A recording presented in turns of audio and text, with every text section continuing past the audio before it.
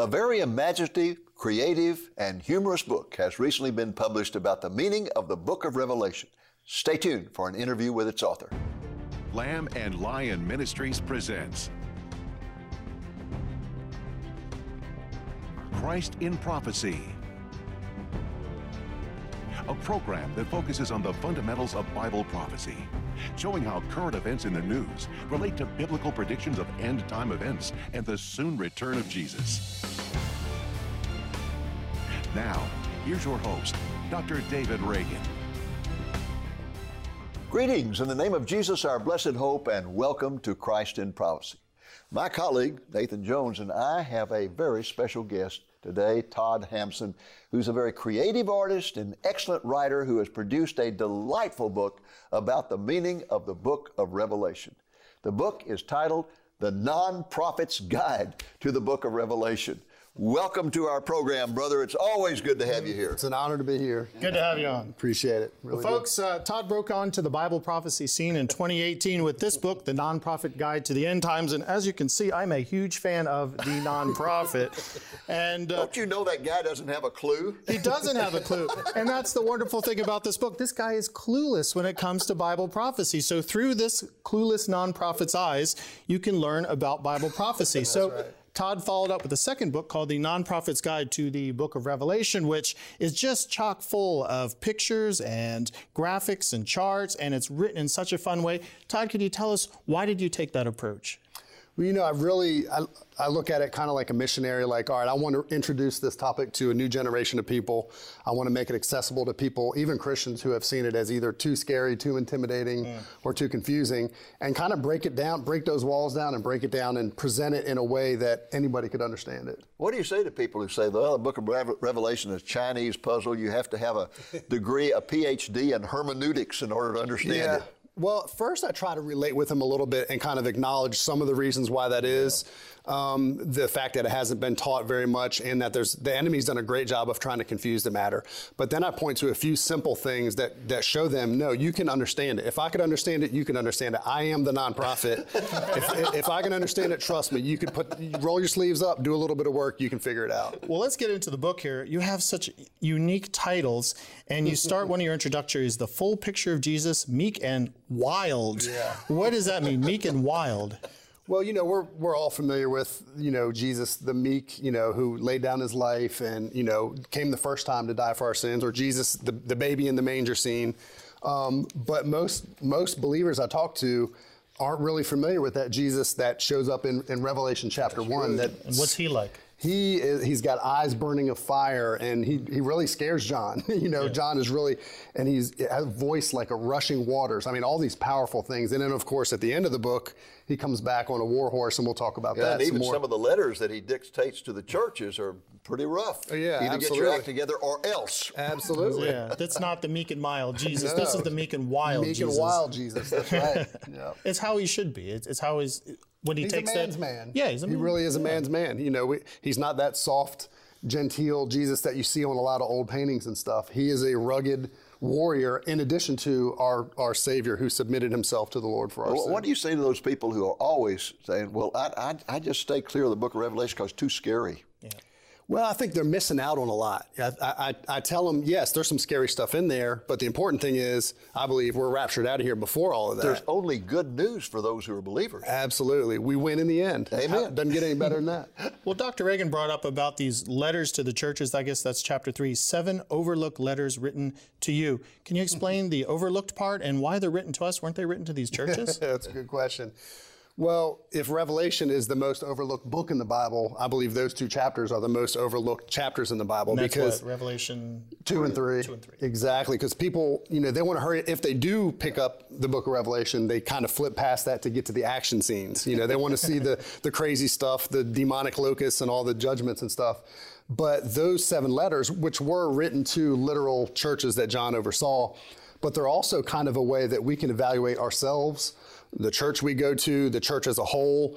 And I believe you'll find your church somewhere in those letters. Absolutely, 100%. And it's a healthy evaluation card that you can evaluate yourself on. So to me, those are the most immediately relevant chapters in the book of Revelation for people today. Because each of the churches have a characteristic that we can relate to, right? Yeah, absolutely. Some of them he gives rebukes, some of them he gives commendations, some of them he gives both. And all those are things that we can evaluate ourselves by. Well, your commentary on chapter 4 is entitled Snatched Away. What in the world is that all about?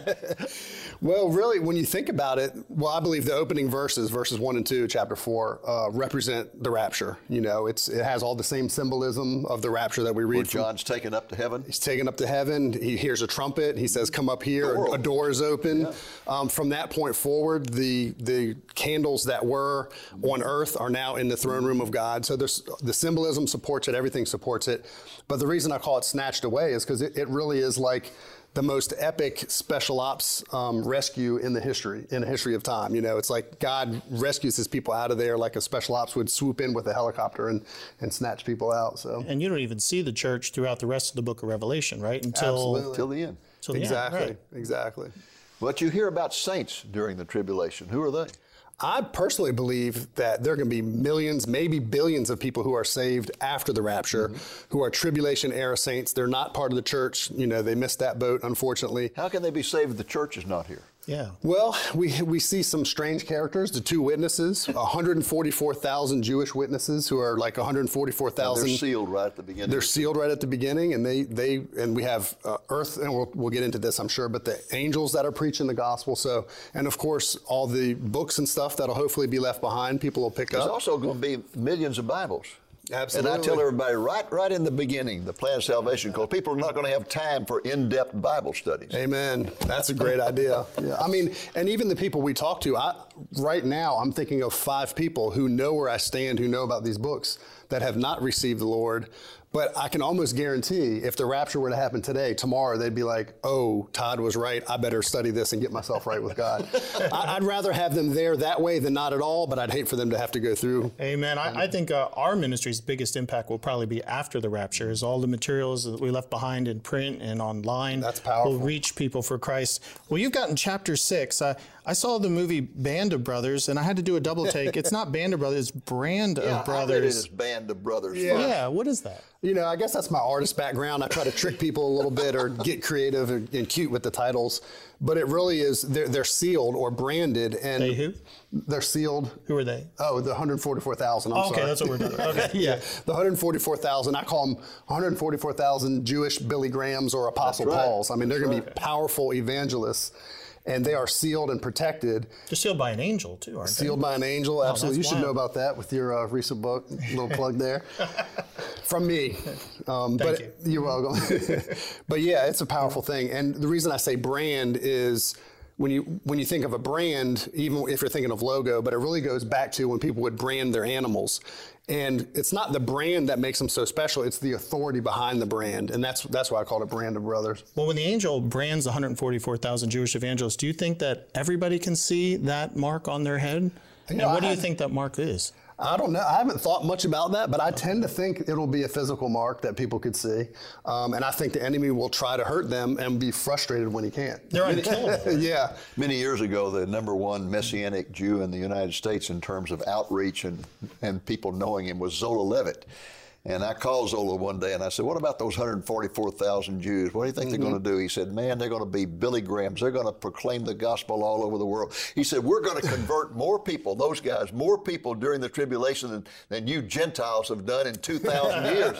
I said, why do you say that? He said, well, haven't you ever met a Jew? I said, yes. He said, have you ever understood what kind of personality we have? Tenacious, right? Yeah. He Tenacious said, we are the word. world's super salesmen. And we said, during that tribulation, we're going to push them up in the corner and hold them by the neck till they say Jesus. That's a powerful statement because if you think about it, obviously that's also going to be when the world population is bigger than it's ever been before. So that condensed period of time. Speaking of the world population, Chapter 7 says the paranormal becomes the new normal. This is a chapter it's a dark chapter, but it seems that the world population is going to turn to the paranormal, but also see the paranormal? Yeah. Explain that if you would. The judgments prior to that are more kind of God. I mean, God's definitely involved. Jesus is opening the seals, so it's definitely the tribulation. The wrath of God. The wrath of God. But it's almost like he's like, okay, you wanted a world government, you wanted to do all this stuff, have at it. And it's just complete chaos. And then, of course, you have, some, supernatural events. But when you get to this point in the book, it's the paranormal becomes a new normal in the sense that there's demonic angels, there's demonic armies. We're talking about the trumpet judgments. Trumpet judgments, yes, sir. Yeah, and it's, so that veil between the seen and the unseen realm is just like worn thin, and they kind of merge at that point. Well, what are these demons like? Because you draw them, and I was very interested to see how you would draw. He's got real pictures in here that he drew of what your interpretation of them would be. Yeah, I didn't want to make them 100% accurate, since it's a cartoon. I tried to cartoonize it a little bit, but I wanted to at least take a crack at, based on the biblical description, what they would look like. Yeah, because the locusts are wild to try to explain. Yeah, they really are. And poor John, when he tried to explain them, he kept saying, it's like this, it's like that. He was trying to describe stuff he had never seen before. What would you say to somebody would be the key to understand the book of Revelation? I think for me personally, what really unlocked it for me, and this is what I share with people, is it's literal future revelation. You interpret it literally, just like you do the rest of Scripture. Not that there's not symbolism, not that there's not allegory. But even symbols have a literal meaning. Exactly. And the 404 verses of Revelation have over 800 direct references to the Old Testament, and that's where you find the meaning to those symbols. Yeah. So it automatically makes you, understand the Old Testament better. Which points to another key to understanding the book of Revelation. I would agree that taking a plain sense approach, the plain sense makes sense, don't look for any other sense. But I would also say that another key is reading the Old Testament, knowing the Old Testament, because if you don't know the Old Testament, you can't understand this. It breaks my heart. There have been a few movements recently, kind of in my generation of churches, that are really discounting the Old Testament. Oh, yes. That's right. And it breaks my heart because it's so rich. That's the base for everything that we do. And you cannot understand the book of Revelation if you don't understand the Old Testament, Well, you even taught us an art tactic, the vanishing point, to explain why we need to go to the Old Testament to understand. And the vanishing point is Jesus. Everything Christ. Points to Jesus, cover to cover. Yeah, in fact, the book of Revelation says over in Revelation 19 and verse 10, which is my favorite verse in the whole book, it says that the testimony of Jesus is the spirit of prophecy. That's the crux of it right there. Absolutely. Yeah. And when you take your focus off him, you're off base. That's right. Yeah. That's it. Well, folks, this brings us to the middle of the tribulation and what Todd calls the tipping point. We are going to take a brief break, and when we come back, we're going to ask Todd what in the world he means by the tipping point.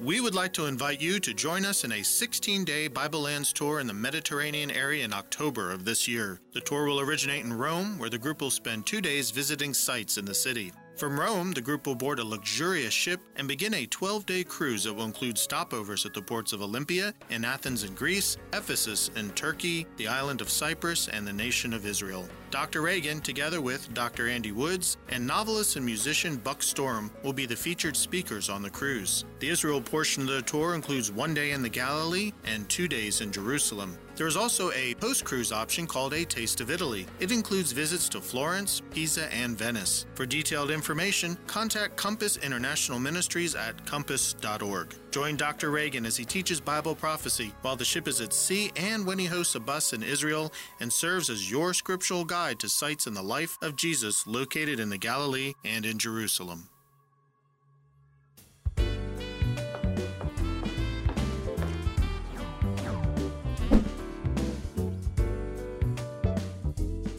Welcome back to Christ in Prophecy and our interview with Todd Hampson about his new and very clever book about how to understand the book of Revelation. Well, Todd, I want to get back to your great book, The Non-Prophet's Guide to the Book of Revelation, and you have a chapter called The Tipping Point. What is the tipping point? So the tipping point is kind of the mid-tribulation part where We're how many years in then? So you're 3.5 years into the 7-year tribulation. Okay. And all kinds of key things happen. Among them, the Antichrist breaks his treaty with the Jewish people. So the tribulation starts with the signing of a 7-year treaty, and he breaks it in the middle and turns on them, and you have the abomination of desolation and stuff like that, and he goes after them as opposed to protecting them and keeping them safe. Now he turns on them and is literally trying to go after them, trying to destroy them. So it's really, that's the great tribulation, the part where he really is going after them, trying to destroy the Jewish people. So as terrible as the first half was, we're talking about the second half being even worse and focused on the Jewish people. Absolutely, yeah. Okay. You know, and it's almost like, He's tried to align and do things his way, and, you know, kind of under the radar, so to speak, even though all kinds of crazy stuff's going on.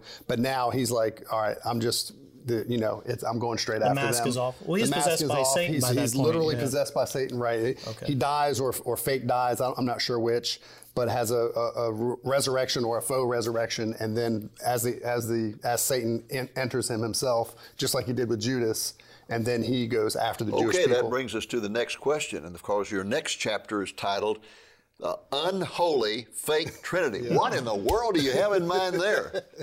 Well, Satan is a master counterfeiter. He is so jealous of God, he tries to counterfeit everything that he does. And we find here, including the Trinity. So you have the unholy fake Trinity of Satan or the dragon, the false prophet, and the Antichrist. So the false prophet is kind of like the Holy Spirit. Okay. The Antichrist is kind of like the Son, Jesus. And then Satan, of course, is trying to mimic the Father. Nathan, we recently published a book of yours about the mighty angels of Revelation. So why don't you ask him the next question we were going to Yeah, I mean, I perk up because there's 72 groups of angels or specific angels mentioned in the book of Revelation. So I co-wrote a book on that. And then I get to your chapter 12 here, 3 earth-circling angels and 7 angry bulls. And of course, immediately my mind perks up. I want to know all about that chapter. Absolutely. Well, I'll go to the bowls first. That's the last set of judgments are the bowl judgments. Okay. And there's so 7. So you've got 7 seal judgments, 7 trumpet judgments, and then 7 bowl judgments. Okay, so 21 altogether. 21 altogether. And my take is that it seems logical that those 7 are in the second half because it's after the mid-trib events. But along with that, you have these 3 earth-circling angels, and I call them earth-circling because it literally says they fly around the earth preaching the everlasting gospel and also giving kind of a proclamation that Babylon is doomed, that the beast system is about to be destroyed. And also one angel gives them practical advice. Don't take the mark of the beast. Don't join sides with the wrong side, so to speak. So, but literally God pulls out all stops to make sure everyone has heard the gospel, even in the middle of tribulation and God's judgment. And they cry, woe, woe, woe, because of the next or the last of the 3 judgments coming, which are pretty horrific. And that's why the bowls are angry? Exactly. Yeah, exactly. Okay. Well, your next chapter is entitled The End of Babylon's Babbling. Did you eat some bad pizza and wake up in the middle of the night and suddenly come up with all these chapter titles? Artists are strange people, man. We just come up with some funny ideas. Well, what do you mean by the end of Babylon babbling? So, of course, when people use the word Babel, it stems back to Babylon when the one iteration where God, spread the people out. And the Tower of Babel, and people confuse the languages and that kind of thing. So that's kind of where the word Babel comes from. And but really, when you look in Scripture, Babylon, from the first time it shows up, whether it's Nimrod or even Nebuchadnezzar, its evil proliferates around the world from Babylon. That Babylonian occult system has spread all throughout the world and is going to be into the end times. And basically, there are 2 chapters where God shows the destruction of both the religious and political Babylon. Okay. Yeah. And then you have the return of the warrior king. I think of the Lord of the Rings movie, The Return of the King, but you have the return of the warrior. Was that because of copyright infringement, or are you trying to say something there? Well, I was playing off of that for sure. Return of the King. People are familiar with that term if they've seen that movie. But I wanted to put warrior in there because he's got a robe dipped in blood. This is Jesus shows up. The sky cracks, bright heavenly light shines through the darkness. There's some sign in the sky too that's never been seen before, right? It's like a day unlike any other day. Absolutely, yeah. And I've read a few different. I haven't studied that in depth, but it sounds like leading up to that, the world it's just pitch black. The world's dark, and then I don't know if that's a cross or if it's just the heavenly light piercing through the veil as he comes through on a war horse with us following behind him. The commentary that I wrote on the book of Revelation, I titled Wrath and Glory, because he returns in wrath and pours out the wrath of God upon those who rejected the grace, mercy, and love of God. But then he begins to reign in glory. Amen. So that's a great way. I liked your chapter title. Thank you. Appreciate it. And it's so incredible when Jesus returns and we get to watch him return and set up his kingdom. And I assume then that's chapter 15, a literal 1,000-year utopia. I assume you're not an amillennialist. No, not at all. Okay. I do believe that's literal. I believe Scripture is clear just from that one chapter in Revelation. It says it, I think, 5 times, 1,000 years. 6 times in Revelation 20, yeah. But also, if it's not literal, you gut half of the Old Testament. The book of Isaiah, so many others. I mean, it makes no sense unless that's a literal future kingdom where Christ is reigning from Jerusalem. Well, what do you learn about that kingdom? What's kind of the characteristics of it? Oh man, it's almost like Eden restored. But there'll be people there, people that survived the tribulation and were saved will enter into it, and they'll have kids. So it'll be a weird time, almost like Lord of the Rings. We have a combination of different types of people, us in our glorified bodies, real people in their physical bodies still with a sin nature, and that plays into the final rebellion at the end when Satan is loosed for a season. But also it's going to be more like Eden in the sense that animals won't be eating each other. It'll be a perfect paradise for people to live in, so there'll be no excuse not to follow God. One time I was preaching on the millennium and talking about what a great thing it was. I really got carried away. My wife was in the audience, and I said, well, I'll tell you one reason I want the Lord to come back is because he's going to do away with the chiggers. Now, a lot of people viewing don't even know what a chigger is, but down here, they're the little microscopic red dots that crawl up your leg and chew on you and make you miserable. Yeah. Well, afterwards, we're driving home, and my wife's very quiet. And I knew something was wrong, so I tried to say, is there something wrong? She said, I couldn't believe what you did when you referred to those chiggers. I said, well, honey, she said, you don't know what you're talking about. I said, what do you mean I don't know what I'm talking about? She said, honey, he's not going to do away with the chiggers. He's going to make you lie down with the chiggers. That's funny. I said, but they won't bite you I hope anymore. he defangs those little boogers first. Exactly. They won't be the same as they are now. Well, there is going to be a snake released into the millennial kingdom at the very end. And can you tell us a little bit how the millennial kingdom ends? Yeah, so at the very end, the beast and the false prophet are going to be thrown into the lake of fire alive, but Satan is going to be bound for 1,000 years. And then he's released at the end of that 1,000-year period to kind of rally the earth one more time. And I believe part of it is to show that, even in a perfect paradise where Satan can't be blamed for anything, people still have a sin nature and will still rebel against God. I think you're absolutely right. In fact, I often observe the fact that as history goes in a circle, it begins with two people in a perfect environment who rebel against God. It ends up with the whole world in a perfect environment, and you have a large number of people rebel. Wow. Because, after all, living in the flesh under the rule of the rod of iron, Right. they may be saying, we love you, Jesus, but they're saying it with their teeth clenched. That's right. Yeah. And he doesn't waste any time defeating Satan this time before he gives him the 7 years. This is just fast, right? Yeah. Fire out of the sky. Then he destroys them, and then he throws him into the lake of fire. So that's his permanent Oh, praise the habitation. Lord. Yeah. And that takes us up then to the creation renovation, chapter 16. Yes, sir. Now, what's that all about? So even though we have during the millennial kingdom, things are semi-renovated, we learn that through fire, he's going to renovate everything. I don't know exactly why that is or how it plays out, but he's going to completely burn out all sin, I guess, all impurities. He's going to burn away all the pollution of Satan's last revolt. That's right. Yeah, good call. And then he creates out of that a new heaven and a new earth, and you have the new Jerusalem, and it's just stuff that our minds can't even handle. I think it's interesting that we have several chapters, 19 or so chapters describing 7 years of history, and then 3 chapters to describe the millennial kingdom and eternity. That everything we know about the eternal state is pretty much in Revelation 21 and 22. Right, exactly. And I have this fantasy that at the end of the millennium, he's going to take all believers off and put us in the New Jerusalem, that most beautiful city the cosmos ever known. And I think that from that vantage point, we're going to see the greatest fireworks display in all of history as he superheats this earth. That makes a lot of sense. And then when that new earth comes, he's going to lower us down, and heaven's going to come to earth. Now, that's what a lot of people don't realize. We're not going to spend eternity in an ethereal world where we're disembodied spirits floating around on clouds. We're going to be in glorified bodies, in new bodies, in a new Jerusalem, on a new earth. And it says God's going to come to earth and live in our presence. So heaven's coming to earth. Preach it. And what's this new Jerusalem going to be like?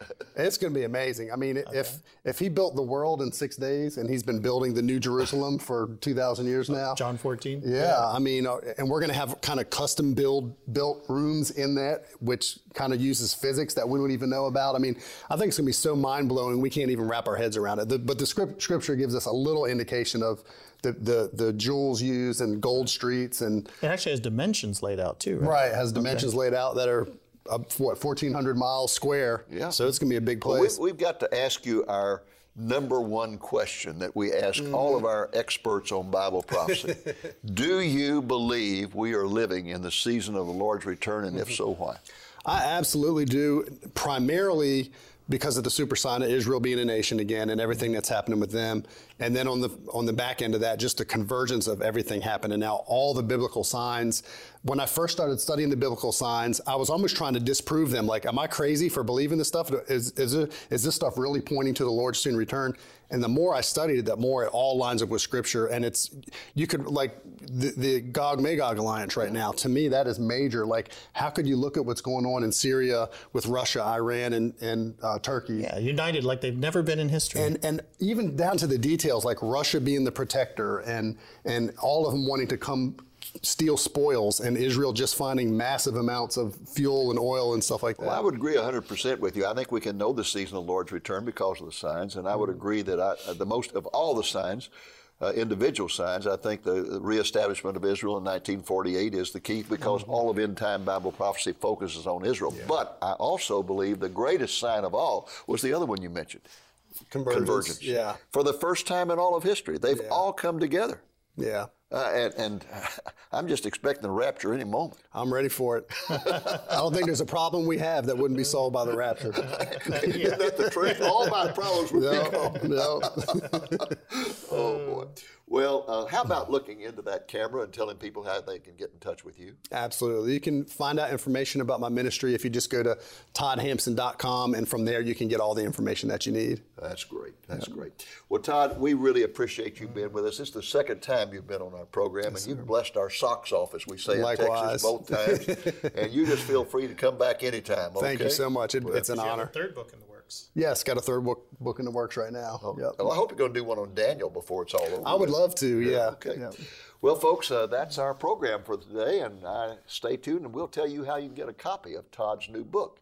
I hope our program has been a blessing to you, and I hope, the Lord willing, that you'll be back with us next week. Until then, this is Dave Reagan speaking for Lamb and Lion Ministries, saying, look up, be watchful, for our redemption is drawing near.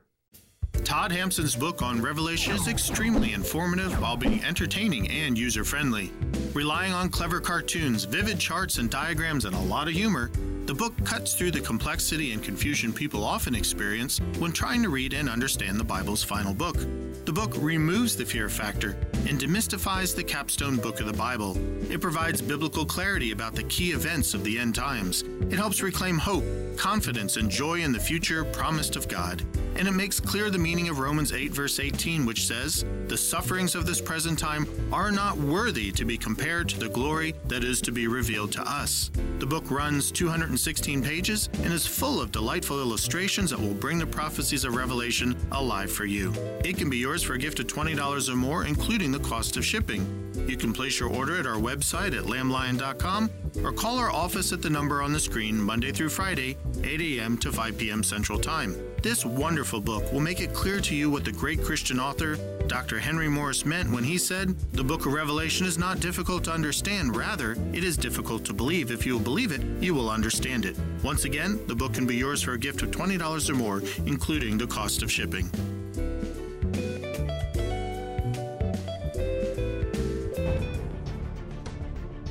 Thank you for joining us on today's Christ in Prophecy, a presentation of Lamb and Lion Ministries, a non-denominational ministry dedicated to teaching the fundamentals of biblical prophecy and proclaiming the soon return of Jesus.